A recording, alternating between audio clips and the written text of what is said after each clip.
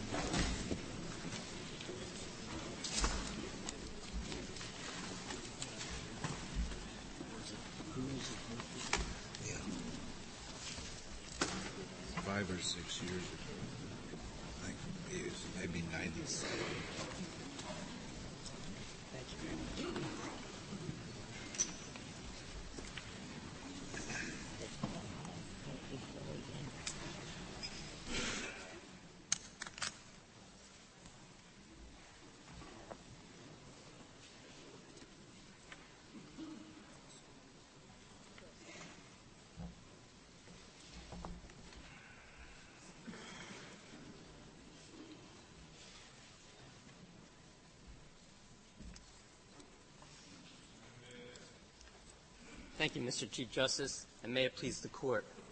There are two reasons why the state of Maryland has the authority to regulate Virginia and its citizens when they seek to place structures in and withdraw water from the Potomac River.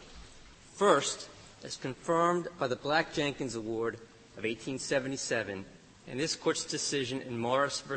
United States, the state of Maryland is and has been the owner of the Potomac River since 1632, and Maryland has never— Beta, before you get into your argument, can I just ask you a preliminary question? I made the mistake of reading the master's report before I read the briefs. There's an awful lot of discussion of the entire river issue in there. Is that — you're no longer making that point? Correct. We're not. Maryland is and has been the owner of the river, and it has never relinquished the sovereign authority that its title to the river gives it to regulate what takes place on and over the bed. And the second Do you think the compact covers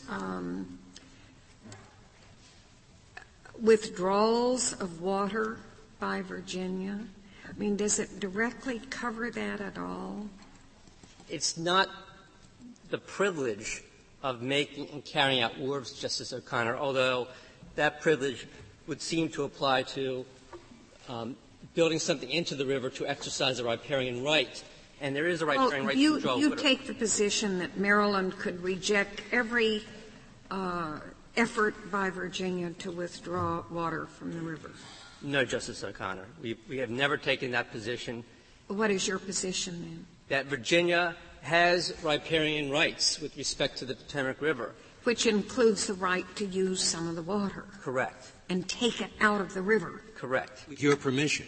Correct. But only with It's only the last step that's the problem. Is that right? Only with Maryland's permission. Subject to a standard of reasonableness, Justice O'Connor. And is that reasonableness in part assessed by the fact that Maryland is a sovereign? Pardon me, that Virginia is a sovereign? No, it's assessed by the fact that Maryland owns the river, but that Virginia, as a riparian owner, has rights with respect to the river that Maryland must be reasonable with respect to which in its regulation. Virginia's rights are no greater than any private landowner? That's precisely correct. Even assuming that's true, I thought a right is a right. I thought when you have a right to something, it doesn't mean somebody can turn it down. And riparian rights include the right to take water. That's clear. And that's the right to take water, not the right to come and beg Maryland to take water. The river, Justice Scalia, is entirely within the state of Maryland, and that is undisputed from the language of the Maryland Charter back from 1632. The entire river is in Maryland. But the compact reserves to the state of Virginia and its citizens riparian rights. If riparian rights include, as I think they do, the right to take water, it seems to me that aspect of the case is quite easy to decide. Maryland's ownership of the Potomac gives it the right to regulate what takes place on and over the bed. There are riparian rights, but as this Court has recognized, those riparian rights have always been subject to government regulation. Mixed up. I'm sorry, maybe you could. I didn't think the case was basically about taking water out of the river. I thought it was about building something for the purpose of taking water out. Is it actually that you're saying, I may have misread this, and so is it actually, you're saying if the governor of Virginia goes to the river with a bucket and it takes a little bit of water to wash some pans that he has, that they have to get Maryland's permission? Is it about taking the water out of the river? Or is it about building something, or both?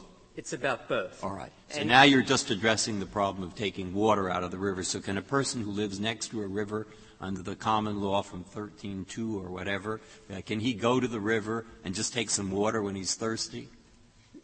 Yes. Yes, all right. So Virginia is just taking water when there happen to have a lot of people who are thirsty. So what's the special thing about the water? I thought it was building a water intake system. It's about both the right to build into the Potomac, which the Or let's imagine there were no building. Then would you have an objection? Yes, because you can't take water out when you're thirsty. Too many thirsty people is what your objection is, right? The objection is simply that Maryland has the right to regulate what takes place in its territory. And what takes place it doesn't. What they do is they build a hole which fills up with the water from the Potomac. And that hole, which happens to be in Virginia, is filled up with water and they drink it. Now, is there any objection? They haven't built a thing. I think that's a different question. I'm asking you, are you objecting to the building, or are you objecting separately, because I hadn't focused on that, to just taking water without building anything? If they are on the low water mark on the Virginia side is no, they have nothing built over there. What happens is water comes out of the Potomac into Virginia and they drink it. But I'm trying to understand the nature of your question, Justice Breyer. When they build a hole, are they building the hole in Virginia? In Virginia. So they are building a trench in Virginia. Yes, that's right. Maryland may have some objections to that at some future point in time, but that's activity that's taking place in Virginia. Yeah, that's what I thought. Unless that trench creates a new low water mark for the Potomac. I mean, I think that's what Maryland's argument would be, that when you make an inlet into Virginia, that's the low water mark of the Potomac. Well, that may be, I don't know whether that would actually change. I didn't want to get it mixed up. All I wanted to do is I focused on this case as a matter of building something. I didn't focus on it as a matter of taking water out. And that was my problem. Now, maybe just forget my problem. Maybe I'm the only one who had it, so skip it. Let me ask you this. There's a Potomac River Flow Allocation Agreement of 1978. Does it deal with the right of Virginia to use water or take it out? That imposes restrictions on the three major users of the Potomac River: the Washington Aqueduct, the Army Corps of Engineers, the Fairfax County Water Authority, and the Washington Suburban Sanitary Commission, and imposes limitations on the amount of water that they can take. On the amount, but it acknowledges that water can and will be removed by Fairfax County? Subject to a permitting system that was in place at the time and still is in place. And the only permitting system that's ever been in place with respect to the Potomac River has been the permitting system established by the state of Maryland. And I think I'd like to just go back to the initial point I tried to make at the beginning, which is why Maryland has the right to do what it's doing here. Before you do that, can I ask a practical question? How is Maryland, if it is, adversely affected by this pipe and the water intake? Is there any adverse impact on Maryland, or is Maryland just trying to say, we are the sovereign? So even though our people are not being adversely affected, you need to get a permit from us. Is there any adverse impact on Maryland or its residents? Well, the Maryland Administrative and Judicial Review proceedings answer that question, no. But the reason why Maryland took the action that it did was because Fairfax County already had an existing waterway intake pipe in the river. They wanted to build another intake pipe 725 feet into the river, and the edge of it would be 30 inches above water with a 5-foot walkway. Maryland took the position, let's see if there are less intrusive alternatives that are available. Virginia wanted to do this. Fairfax County wanted to do this because it was concerned about the effect of the water on the shoreline, which is where the existing intake pipe was, and wanted to get cleaner water from the middle of the river. And so Maryland took the view, but let's see if there are less intrusive alternatives available. And at the end Why? of the day, because there wasn't enough water for the people in Maryland? That's it. One thing is, well, we're sovereign and we have to give our permission. Another is, our people are not going to have enough water if Virginia does this. I think you're saying Maryland had no such objection. Maryland had no objection to the Fairfax County Water Authority withdrawing water. Maryland's objection was to minimize the impact on the Potomac River. What authority did you have to minimize the impact? The compact between the states gives the state and its citizens riparian rights, including the right to build structures into the river so long as they do not impede navigation. Was Maryland's objection that this new structure would impede navigation of the river? It's above the navigable portion anyway, isn't it? Yes, it is. So what was your objection? Because the riparian rights that you It was ugly? Well, that was part of it because it was in the scenic portion of the Well, you should have reserved that right in the compact. The compact could have said, provided it does not impede navigation or be ugly. What the compact does, Justice Scalia, is it provides that the Potomac River could be used as a common highway by the citizens of both states, and it also secures important private property rights, again, right, for the citizens of both If I may, states. let me interrupt you there. Do you concede that the state has any rights under Article 7 of the Compact? That the states? The state of Virginia, Commonwealth of Virginia. Article 7 talks about citizens. It doesn't talk about the Commonwealth. That's exactly what this Court has said. Well, is that a premise of your argument? Yes. Do you also deny that the state, with respect to withdrawal of water for its citizens, do you deny that the state stands in the shoes of its citizens? The state, the Commonwealth of Virginia, brought this action on behalf of its citizens to seek. No, I realize that, but are you denying that it may properly do so? No, we are not. So, in effect, are you saying the state, it is just as though the state had expressed rights under Article 7, because in making the claim that it's making, it stands in the shoes of its citizens, and its citizens do have rights. Is that, do you concede that? Yes, we've never denied that. Then it's irrelevant that Article 7 speaks only of citizens and not of the state. Is that correct? No, it's not irrelevant. Then yes. What difference does it make? Because all that the compact does, it makes a difference. The compact drafters recognize the difference between jurisdiction and sovereignty and private property rights. And when they wanted to, they knew exactly how to go about addressing issues of sovereignty. One of my questions in this case is this. You've answered Justice Souter, and he posed his questions this way, based on Article 7 or Clause 7 of the Compact. But must we not interpret that, too, according to the Black-Jenkins Award, particularly paragraph 4 at page C4 of the Special Master's appendices? That uses the term, that says Virginia, not citizen, that says Virginia has riparian rights. And both of those two phrases are not used in the Compact. The phrase riparian rights I don't think is used in the Compact.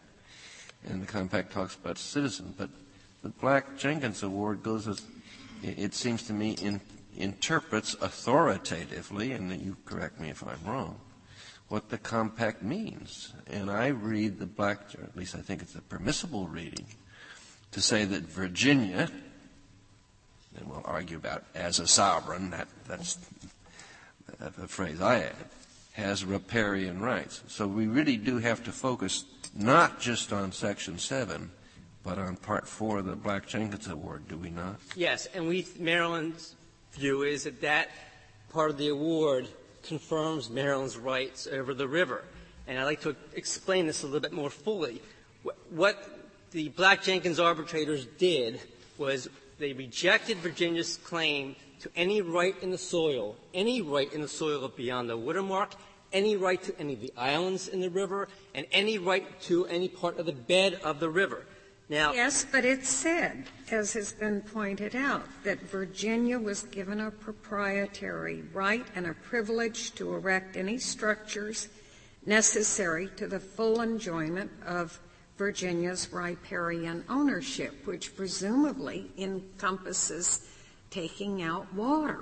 And the presumption, Justice O'Connor, is overcome by looking at the rest of the award. And what the arbitrators did, they did give Virginia title to the middle of other bodies of water, namely the Tangier Sound, the Pocomoke Sound, and the Pocomoke River. But they specifically rejected. Yes, but do you deny that Virginia has riparian ownership up to the low water mark of the Potomac? The arbitrators said that Virginia has full dominion over its right in the soil up to low water mark. But beyond that point, Virginia only has a right to use the river. A right of use is not dominion. It's not title. It's not sovereignty. Well, but it is a right of use, and that's what you're contradicting here. That's all they want. They're not trying to govern the river. They just want to use it. A right of use, Justice Scalia, is subject to governmental authority and regulation. And that's exactly what this Court said. Well, but it says here in the Black-Jenkins Award and in the earlier compact, the privilege to erect structures necessary to the full enjoyment of the riparian ownership. That might mean a pipe to take water out. This Court has said, and for example, Massachusetts versus New York, that Massachusetts' right to use Lake Ontario was still subject to the regulatory authority of New York because New York had title to the bed of Lake Ontario. Can I ask you sort of a basic question?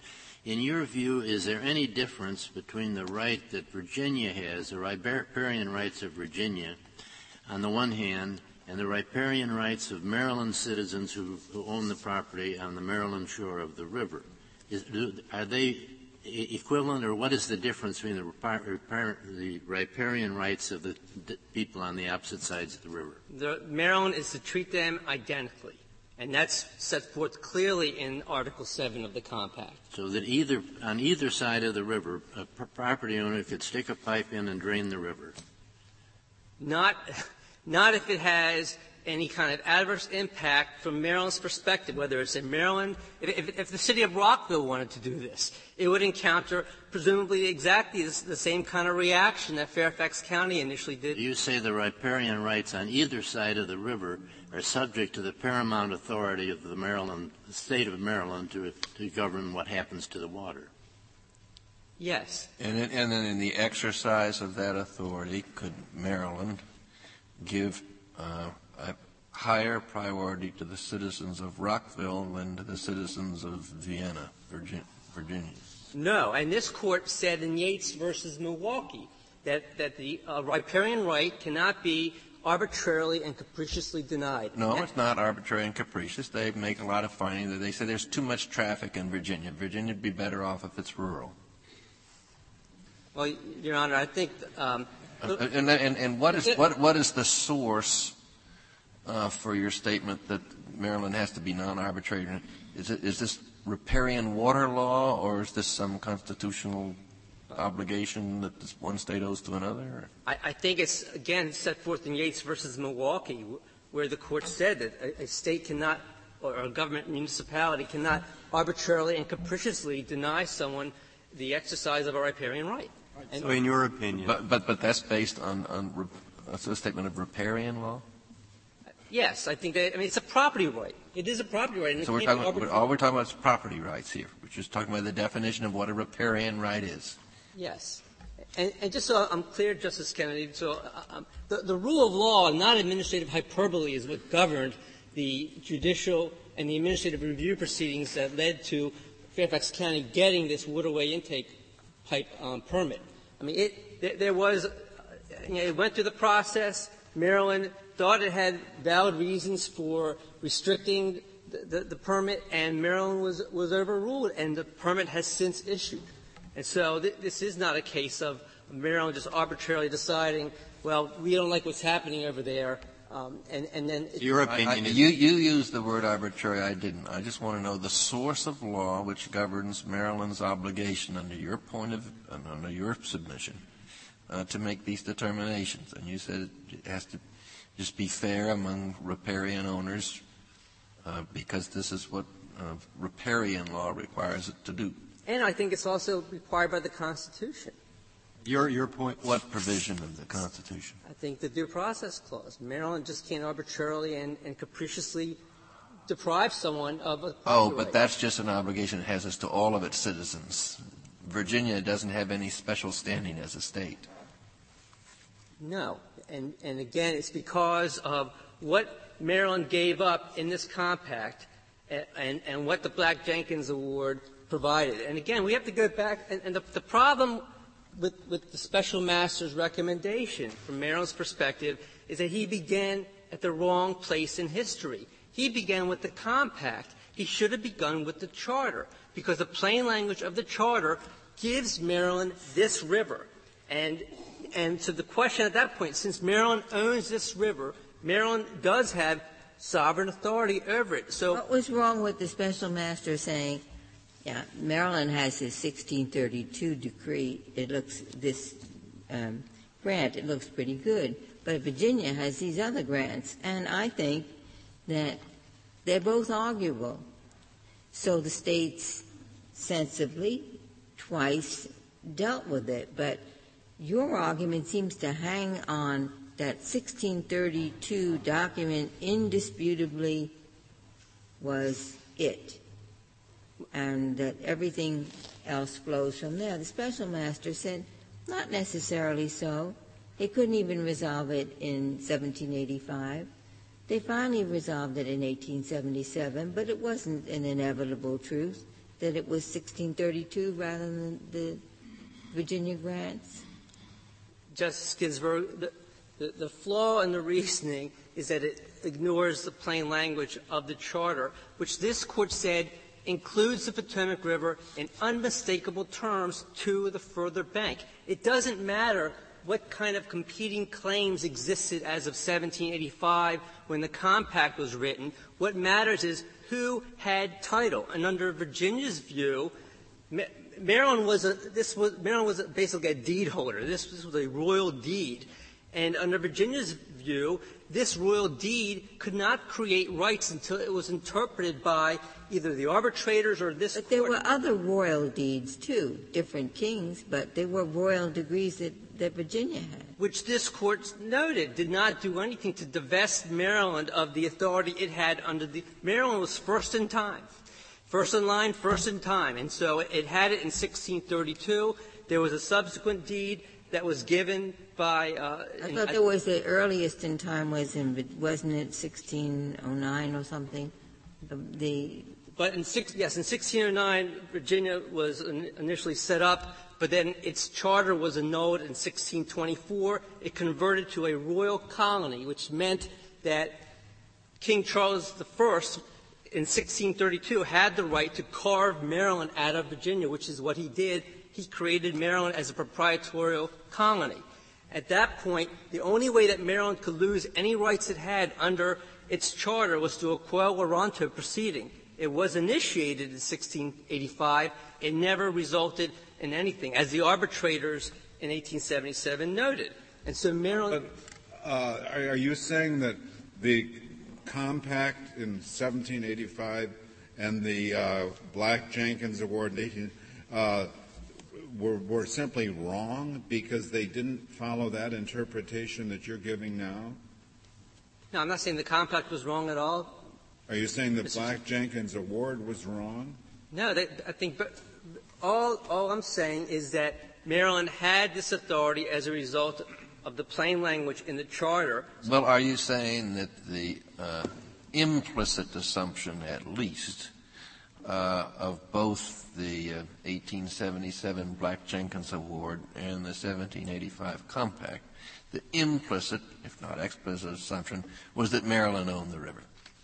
No, I think a fair reading of that document, of both of the 1785 award, compact and the 1877 award, was that reasonable minds may have differed, and so the states decided this is how we're going to address issues of navigation. Oh, well, I thought I was making your argument for you. But then it seems to me that justifies the special master's approach. I thought you were saying, now he proceeded on a wrong premise. The boundary line was settled. All we're talking about is the rights, boundary line, or ownership. But you're saying no. If everything's up for grabs, then the 1785 Compact and the Black-Jenkins Award, what we looked at. If I said that, let me retrieve it immediately, because that was not what I meant to say. What I meant to say was that Maryland's title has not changed one iota in almost 400 years. Mr. Bonia, maybe I'm missing something here, but I did not understand that the state of Virginia is contesting the ownership of Maryland of the bed of the river. Is that contested by Virginia? I thought that they concede that the river right up to the low water mark on the southern shore, the Virginia shore, belongs to Maryland. But that does not answer the question of whether the riparian rights given to the citizens of Virginia and to the state of Virginia requires that they obtain permission from Maryland before withdrawing water or creating a structure to withdraw water. I agree, Justice Scalia, but it goes a long way in resolving that question, because by acknowledging that the boundary is not in dispute, by acknowledging that Maryland does indeed have title to this river, Virginia has acknowledged Maryland's regulatory authority. The rule. No, it hasn't. It's all subject to the fact that the owners on both sides of the river have riparian rights, right? Correct. Now, my question, Justice Kennedy asked it earlier, and I'm not sure you got an answer. Who defines the riparian rights? I guess on Maryland's side of the river, Maryland can define the riparian rights. Who defines the riparian rights on the Virginia side of the river?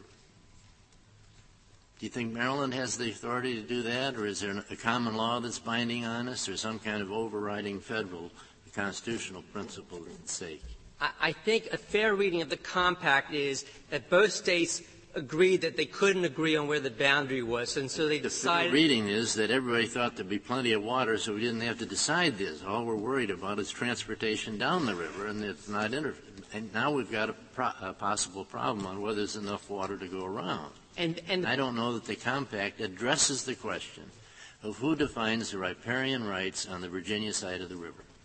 And I think that both states agreed that wherever the boundary was, the citizens of both states would have the same rights of access to the river. And for that reason, they Does that mean that because Maryland can define the rights on the Maryland side of the river, it may also define them on the Virginia side? I think that the view, a fair reading would be that wherever the boundary was. Is it your contention that that's what it is? If at the end of the day the boundary is on Virginia's side, yes, Maryland gets to decide because there's activity occurring in Maryland. This is Maryland territory. What if the Virginia legislature passed a statute governing riparian rights on all over the state and other bodies of water not limited to the Potomac? Could that statute govern the riparian rights of Virginia property owners on the Potomac? Not if Virginia does not own the Potomac. And I'd like. May I ask just one quick question before you sit down? Does Maryland require Virginia citizens to have a Maryland fishing license to fish in the Potomac? No, because that's settled by Article, I think, Article 8 of the Compact. It just says that they have rights to fish. But just as you argue that riparian rights and rights to take water can nonetheless require prior permission, you could also take the position, you ought to also take the position that the right to fish requires prior permission, so you ought to get a Maryland fishing. I'm darned if I'm going to get a Maryland fishing right. I want to reserve the rest of your time, Mr. Beda. I would. Thank you, Mr. Chief Justice. Very well. Mr. Raphael, we'll hear from you. Mr. Chief Justice, and may it please the Court, the Special Master correctly decided the regulation issue for two reasons. First, the language of the compacts in question is plain and unambiguous. And second, for more than 180 years, Maryland never disputed that it was entirely up to... That plain language tell us what riparian rights are? The plain language of Article 4 of the Black-Jenkins Award uses the term riparian ownership. Well, but you said plain language of the compact, and now you're all of a sudden talking about Black-Jenkins. But the compact does not use the word riparian. That's correct. But we think that the plain language... So you say it's the plain language of the compact with the gloss of the Black-Jenkins Award. We think it's both. What do you make, and I don't have this in front of me, so maybe I'm missing something, but I thought the Black-Jenkins Award also included a disclaimer that it wasn't, in fact, modifying anything in the 1785 compact. Am I right? That's correct, because the enabling legislation for the Black-Jenkins Award provided that neither of the states would be deprived of any of the rights or privileges, nor would the citizens be deprived of rights or privileges that they had under the compact of 1785. I'm sorry. Assuming that, then, how do we get from the language of Article 7 in the compact that refers to citizens to the language in Black-Jenkins that talks about the states? Your Honor, the citizens in Virginia only had those rights under the compact because Virginia, as a sovereign, entered into an interstate compact with Maryland. Secondly, Maryland recognized in the enabling legislation that provided for the Black-Jenkins Award that the rights were the rights not only of citizens but of the states. That language is used in the Enabling Act. So you say that in interpreting the Black-Jenkins Award, Virginia's riparian ownership is defined by in part by its sovereign status? Yes, that's correct. So that sovereignty is inherent in ownership? I think that's correct. If you look at the opinion that accompanied the Black-Jenkins Award, the arbitrators said that Virginia had proven her use of the Potomac River since her earliest days, and that her rights were therefore indisputable, and that Maryland assented to Virginia's use when she signed the Compact of 1785. Now, that compact, Your Honor, was entered into at a time when the boundary was disputed. And regardless of where the boundary was set, I think Mr. Beda admits this, it was recognized that that compact did not set the boundary, but each state agreed that wherever the boundary ultimately would be set, the citizens of each state and the states themselves would have certain rights, and those rights included the right to property in the shores and all advantages and emoluments thereunto belonging, and the privilege of making and carrying out wars and other improvements. Except that the sense of the document, at least as a compact as I read it, is that the state is treated just like any other owner. I don't think that that's correct, Your Honor, because can you Article... point me to something yes. in the compacts or the Black-Jenkins Award to the contrary? Well, the Black-Jenkins Award clearly deals with Virginia as a state. The compact deals with Virginia as a state in Article 8, for example, where it requires that neither state could regulate fishing or navigation without the concurrence of the other state. Articles 10 and 11 and 12 also deal with the rights of the citizens. Wherever the compact involved a matter in which a state would touch the activities of the citizens of the other state, it said so expressly.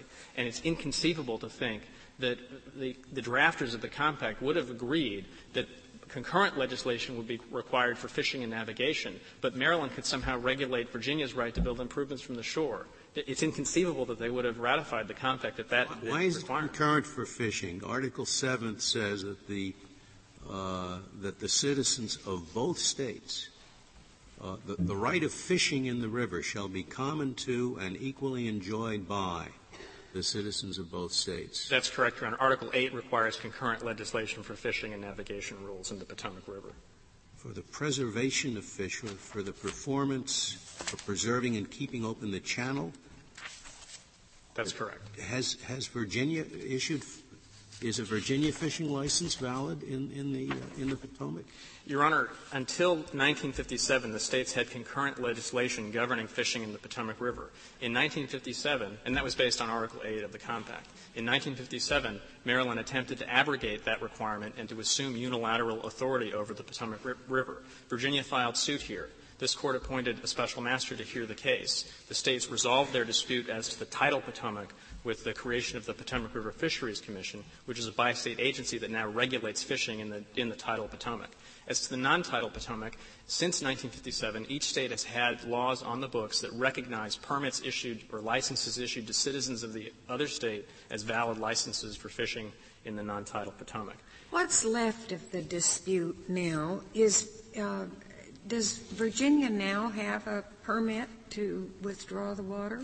The permit, Justice O'Connor, was issued to the Fairfax County Water Authority. Yeah. Is that all you're arguing about? No, Your Honor, because we contend that no permit was required in the first instance, and we also challenge that specific permit because the Maryland legislature required that it contain a condition requiring the Water Authority to put a flow restrictor into the pipeline for the sole purpose, the Maryland legislature said, of allowing Maryland to control growth and development in Northern Virginia. We object to that. The authority objected to that, subject to the outcome in this case.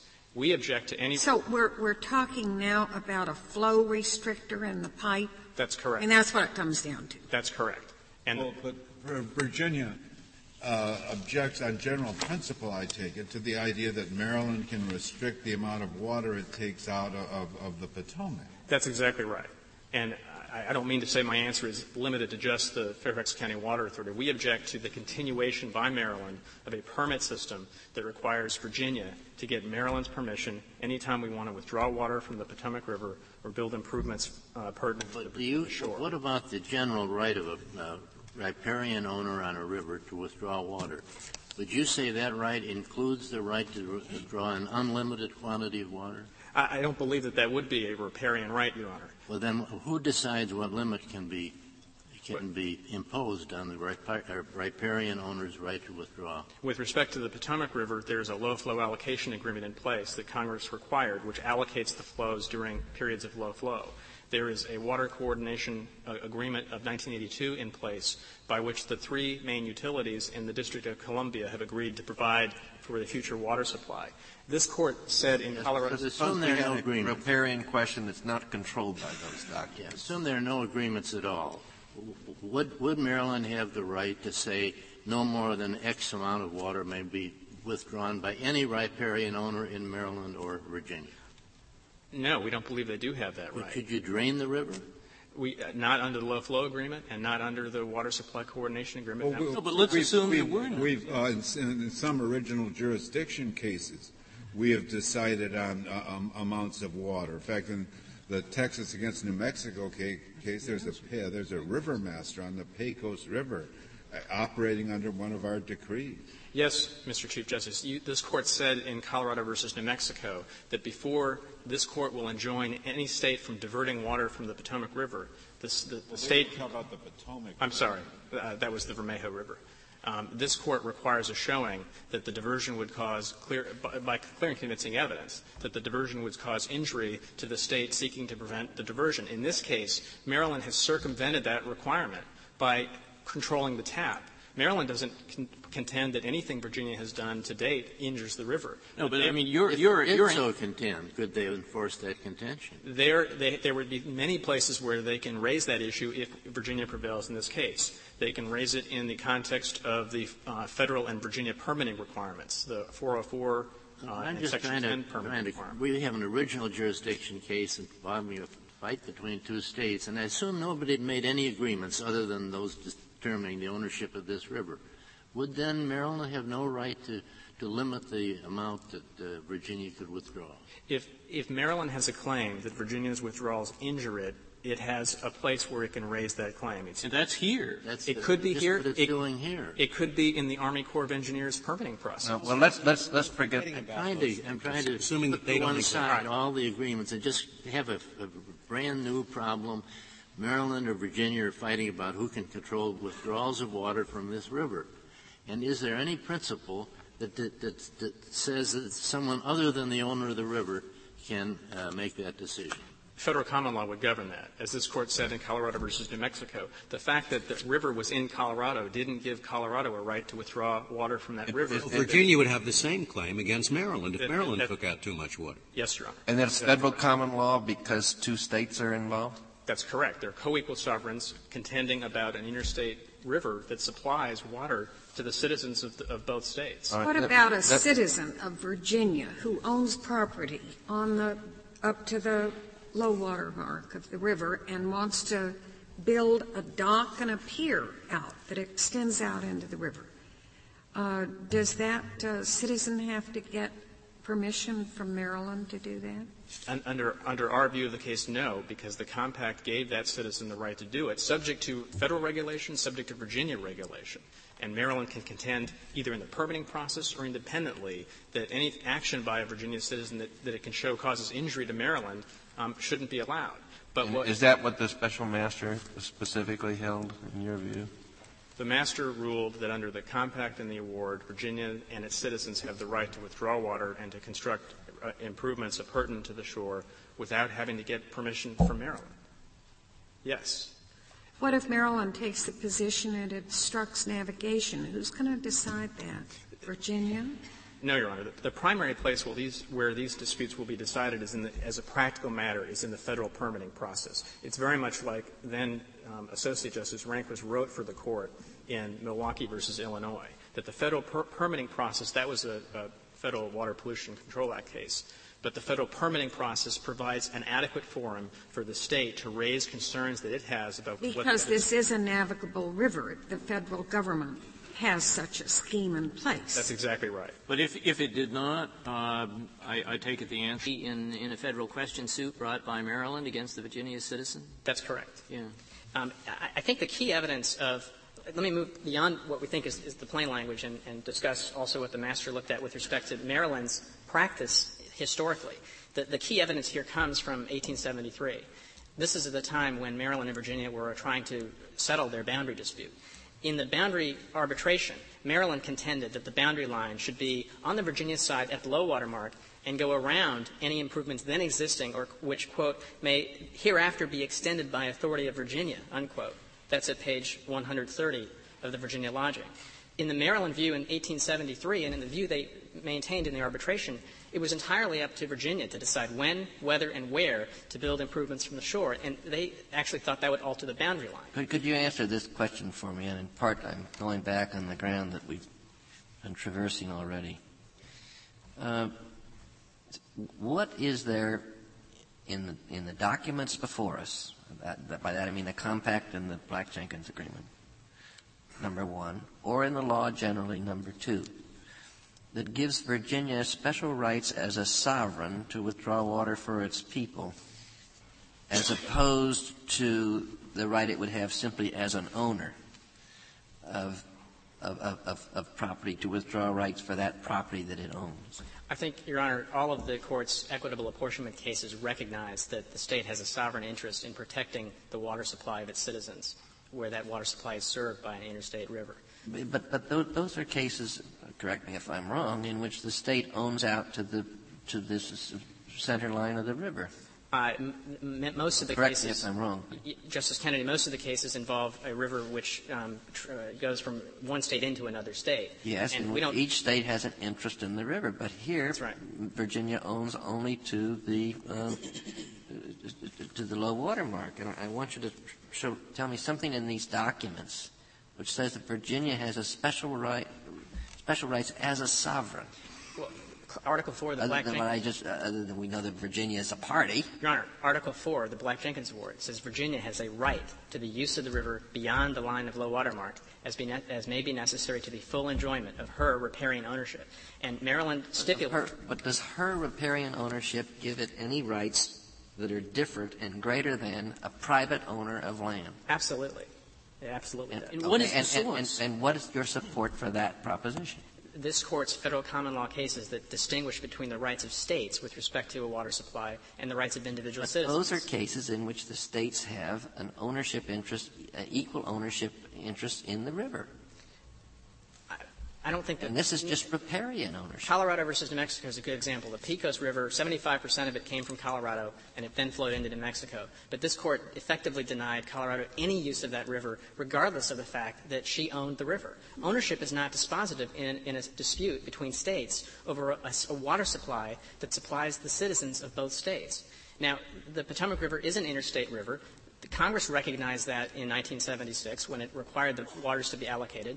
A drop of water that begins in the Shenandoah is not a Virginia drop of water any more than it's a Maryland drop of water when it's in the main stem of the Potomac. I think at the least, would you concede or would you, that the Black-Jenkins Agreement goes a step beyond the compact in this regard? We think it's at least coextensive with the compact, but I think that position would be defensible, but it does go beyond. Well, isn't it limiting in this extent? There is something in this fourth article of the of the 1877 arbitration award that refers to without impeding navigation, that's been there throughout, or otherwise interfering with the proper use of it by Maryland. What would those words suggest other than Maryland can permit the use to assure that its proper use is not interfered with? Your Honor, those words give Maryland a right of action and a cause of action against Virginia or the user if the use interferes with Maryland's use of the river. That doesn't mean Maryland gets to decide. No state can control another state's access to the water supply, and no state can be a party to a dispute and then fairly decide that dispute. But you are depending then on what you refer to as federal common law, not the words of the compact and not the words of the Black-Jenkins. Now, Your Honor, we rely on the plain language of the compact and the Black-Jenkins Award, which clearly give Virginia the right to the use. But I thought when Justice Kennedy pressed you, you ultimately rested on federal common law.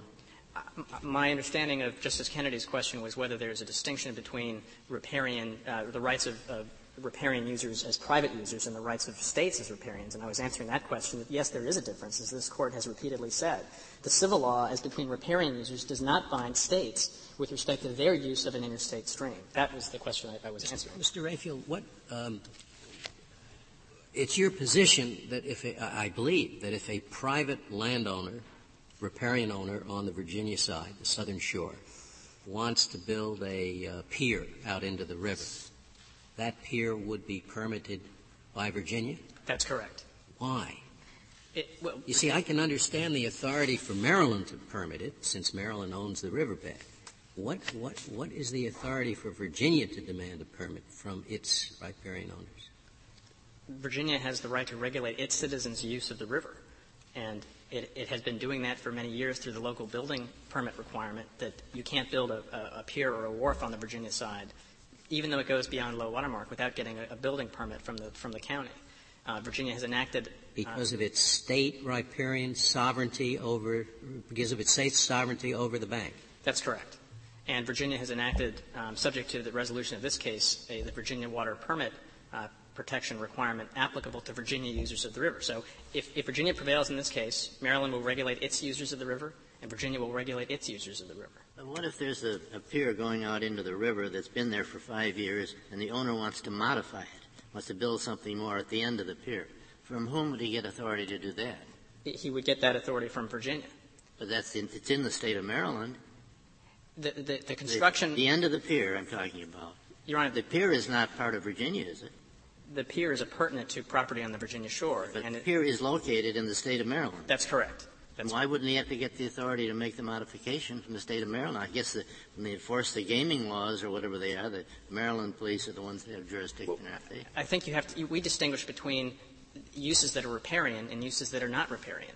99% of everything that's ever been built there. Repairing the end of a pier, is that a riparian use or a non-riparian? That would be a riparian use. Operating a casino on the pier would not be a riparian use, and that's why Virginia has not objected to a wide variety of activities by Maryland on its side of the line that don't go to whether Virginia has the right to build the riparian structure in the first place. And for that answer, I take it, you do rest on Article 7 of the 1785 Constitution. Article 7 and Article 4 of the Black-Jenkins Award. What about operating a fishing pier, charging for who would have the authority to tax the fishing pier? Is that a riparian use or not riparian? Well, there may be uses that are in between in gray as to whether it's a riparian use. Pick one.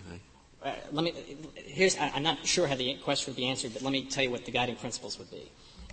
Most of the uses the states are going to agree are riparian uses and traditional things, bulkheads, piers, wharves, docks, water intakes, as the master found. There are a number of uses that will agree are non-riparian, building a casino in the middle of the river. If there's a gray area in between, and we've got an argument that it's riparian and Maryland has an argument it's not, that issue may have to be litigated if we can't resolve it. But that's the framework, I think, that answers these questions.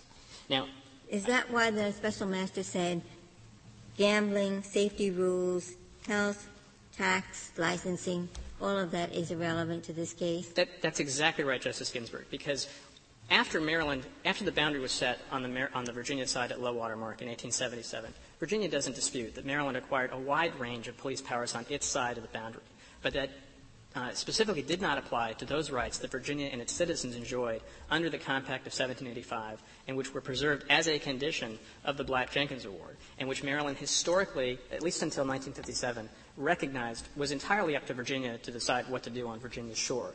Maryland or Virginia tax the value of a major pier that goes out into the river? I mean, it's worth something, and I assume there's a tax on it. Anything that's worth anything is taxed. Your Honor, there are something like 340 piers extending from the Virginia side of the Potomac River. All of them are taxed by Virginia. There are only 3 properties that are taxed by Maryland, and those are unique. They're restaurant properties that are cited on property that's the fee simple title to which is recorded in Maryland. Those are on the Maryland side of the line. So Virginia taxes 99% of those improvements. Maryland argued that the court should look at its taxation of those 3 restaurant properties. We think that is the exception that proves the rule. Maryland doesn't tax 99% of everything that Virginia has ever built. The Maryland construction in 1873, that it was entirely up to Virginia to decide when and whether and where to build improvements, remained their construction until at the earliest 1957. And it was in 1957 when the first permit was issued to a Virginia user that was for the Fairfax County, but the record's undisputed that permit was not known to Virginia state officials. In the compact, beginning with Article or Clause 8, there's some very particular assignments of sovereign powers, abrogation of sovereign power, but that doesn't apply in 7. And it seems to me that helps Maryland in this case. When the compact wanted to provide that Virginia would have very specific police powers, it provided it. But it didn't provide that with respect to riparian rights. In fact, it doesn't even mention riparian rights. It just talks about wars. It refers to the advantages of referring to the compact. Right. Article 7 refers to the advantages and emoluments of ownership of the land. It doesn't use the word riparian. That's exactly right. But the answer to your question, Your Honor, is that there was no need in Article 7 to address that specific question because everybody would have assumed that each state retained the authority to regulate its own citizens. Well, I'm not so sure. If 3 or 4 provisions of the contract or of the compact have very specific abrogations or assignment of sovereignty, and the other one doesn't, I would assume that there is, that provision has not been made. Well, Your Honor, to our thinking, it would be inconceivable that George Mason, who negotiated that compact on behalf of Virginia, who opposed the federal Constitution because it gave Congress too much authority over commerce, that he would have signed an agreement with the understanding that Maryland had the authority to decide when and where Virginia could make use of the river. Well, other than he's operating for the baseline where Maryland owns the river. But that history is the other way. That's Maryland's argument is that it always had every stick in the bundle of sticks, but historically that's not the case because there were prior and subsequent grants to Virginia, which included the Potomac River. 5 monarchs disputed Maryland's claim, and the issue was in controversy, as this Court has twice said in Morris versus United States and Marine Railway. And they agreed in 1785 that the bundle of sticks was over here. And the 2 states agreed that regardless of where the boundary would be set, each state would have equal sticks from that bundle representing the right of equal access to the river. And they further agreed that as a condition of the award, those sticks in that bundle would never be deprived of either state. And if Maryland didn't have the authority to take away or regulate Virginia's rights prior to 1877, they could not have gained that authority by the Black-Jenkins Award. Yes, but it seems to me that it's a matter of sort of looking at history and all. At the time these documents were negotiated and prepared, I don't think anyone contemplated the possibility that a diversion of water from the river would be so great that it might lower the low water mark. And is it your view that Virginia could siphon off enough water to reduce move the low water mark about, say, a foot, but not obstruct navigation? Clearly they couldn't take that much out. But could they change the boundary of the state by doing that? Part of that question, Your Honor, goes to whether the boundary is at the historic low water mark or at the mean low water mark. And I don't think the Court has answered that question, and that may require resolution in the future. I don't know how you know what the historic low water mark was. This Court determined in Ohio versus Kentucky what the low water mark was as of 1792. We can do that kind of stuff. Okay. Thank you. But you would say, but assuming there is a now an understanding of what the border is, and it's a fixed border, could Virginia change that by withdrawing water, in your view? Again, I think it's going to depend on whether it's the historic low or the mean low, and that you have to answer that question before I think you. But you do say that even if it might not change the boundary of the state, they could withdraw as much water as they want, as long as it doesn't interfere with the transportation on the river. And as long as it doesn't interfere with Maryland's use. And once it does, Maryland has a remedy. It can object in the permitting process. It can file an original action. It could sue the Virginia user making use of that water. The issue, though, is whether Maryland gets to decide in the first instance what Virginia's rights are. And this Court has never given one state the authority to control another state's water supply. Generally, riparian owners have the right to withdraw water subject to the overriding control of the governmental body that controls the lake or the river or whatever it is. That's You're right. saying that's not true here. It is true here. Virginians can withdraw water subject to paramount federal control and subject to Virginia's not control. Subject to the control of the owner of the river. They can withdraw water subject to Virginia's control. But riparian ownership usually contemplates beneficial use of the waters on the riparian land, not just general withdrawal for inland uses. That's correct, Your Honor.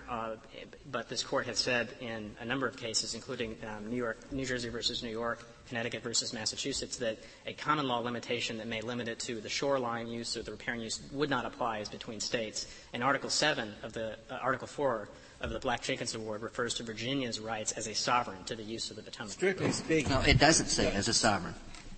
It says Virginia. It does not say as a sovereign. This is very important. Well, I mean, I'm right. It doesn't use the word sovereign, but I fail to see the distinction. Because both in the award and in the opinion, the arbitrators were talking about Virginia as a commonwealth, as a state, not Virginia as a mere property owner. Well, they were talking about Virginia when it has a right to regulate, but the question is whether they were talking about Virginia as a sovereign when it withdraws water. Well, the issue of withdrawing water, whether that's a riparian use, has been stipulated. The master said at page 12 of his report that Maryland never disputed that this was a riparian use or a use covered by the compact. So that's not an issue. I think it's fair to say that Article 4 acknowledges that Virginia is what you might call a riparian sovereign. It has sovereign rights over the bank of the river. It says it's entitled not only to full dominion over the soil, to low water mark, blah, blah, blah, blah, but such use of the river beyond the line of lower as may be necessary to the full enjoyment of her riparian ownership. That's correct. And I think that's referring to sovereign ownership. I agree with that, Justice Scalia. I'd like to correct one misstatement I think my friend Mr. Beda made with respect to the low-flow allocation agreement. That agreement and the enabling legislation that provided for it was amended to make clear that Maryland did not have the authority to control Virginia's withdrawals. That issue was put aside to another day, and the low-flow allocation agreement, for example, says that no party can withdraw water from the Potomac River without being subject to a permit which imposes the low-flow conditions, or becoming a member party to the agreement. And we point out in our papers the numerous instances in the 1970s where Virginia went on record saying Maryland did not have the authority to regulate Virginia's water withdrawals. Whether you look at this case under the compacts in question or under federal common law, you cannot give one state the authority to control another state's water supply. This case is important not only because of Virginia's rights to build wharves and improvements. It's important because if Maryland prevails, they can control growth and development in in Virginia. Under Mr. Beta's theory, as long as they treat everybody equally, they can do anything they want. And that would include things like in 2001, when there was legislation before the Maryland General Assembly that would have made users of the waters pay for water withdrawal. Maryland could decide that it doesn't like growth and development on either side of the river, and therefore it's treating each state equally by not allowing any use. It's impossible to square that type of position with the plain language of Article 4 of the award or Article 7 of the compact. And if there are no further questions, thank you very much. Thank you, Mr. Affield. Mr. Beta, you have 3 minutes remaining. Prior to this case, Virginia has never taken the position that it has any authority to take any kind of regulatory action at all with respect to piers and wharves beyond low water mark. And in fact, what Virginia has done is it has sent hundreds of its citizens to Maryland, and it has told its citizens that their construction projects from the Virginia side of the Potomac River fall outside of Virginia's jurisdiction but fall within Maryland's because Maryland owns the bed of the river. That ownership gives Maryland the right, putting aside just for the moment any agreements, it gives Maryland the right to regulate withdrawals of water from Maryland.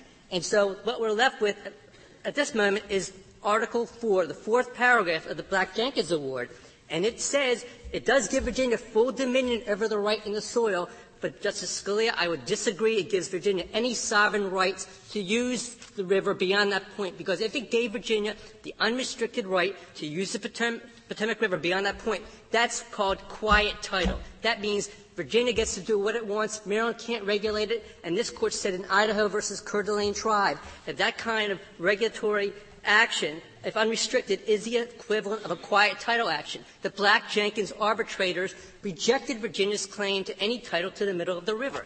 They set Virginia's boundary at low watermark on the Virginia side. They could have done the boundary line. They could have drawn it around the piers and wharves. They showed an unbelievable dexterity in drawing the boundary through Smith Island. They went from the bottom of the Chesapeake Bay up through the bottom third of Smith Island and back down again. They didn't do that on the Virginia side of the Potomac. They set low watermark on Virginia side. Title II, Virginia has Title II low watermark, but only a right of use beyond that point. It is not an unrestricted right of use. The right of use is subject to governmental authority. The government that gets to regulate it is the government that owns it. Thank you. Thank you, Mr. Beta. The case is submitted. The Honorable Court is now adjourned until tomorrow at 10 o'clock.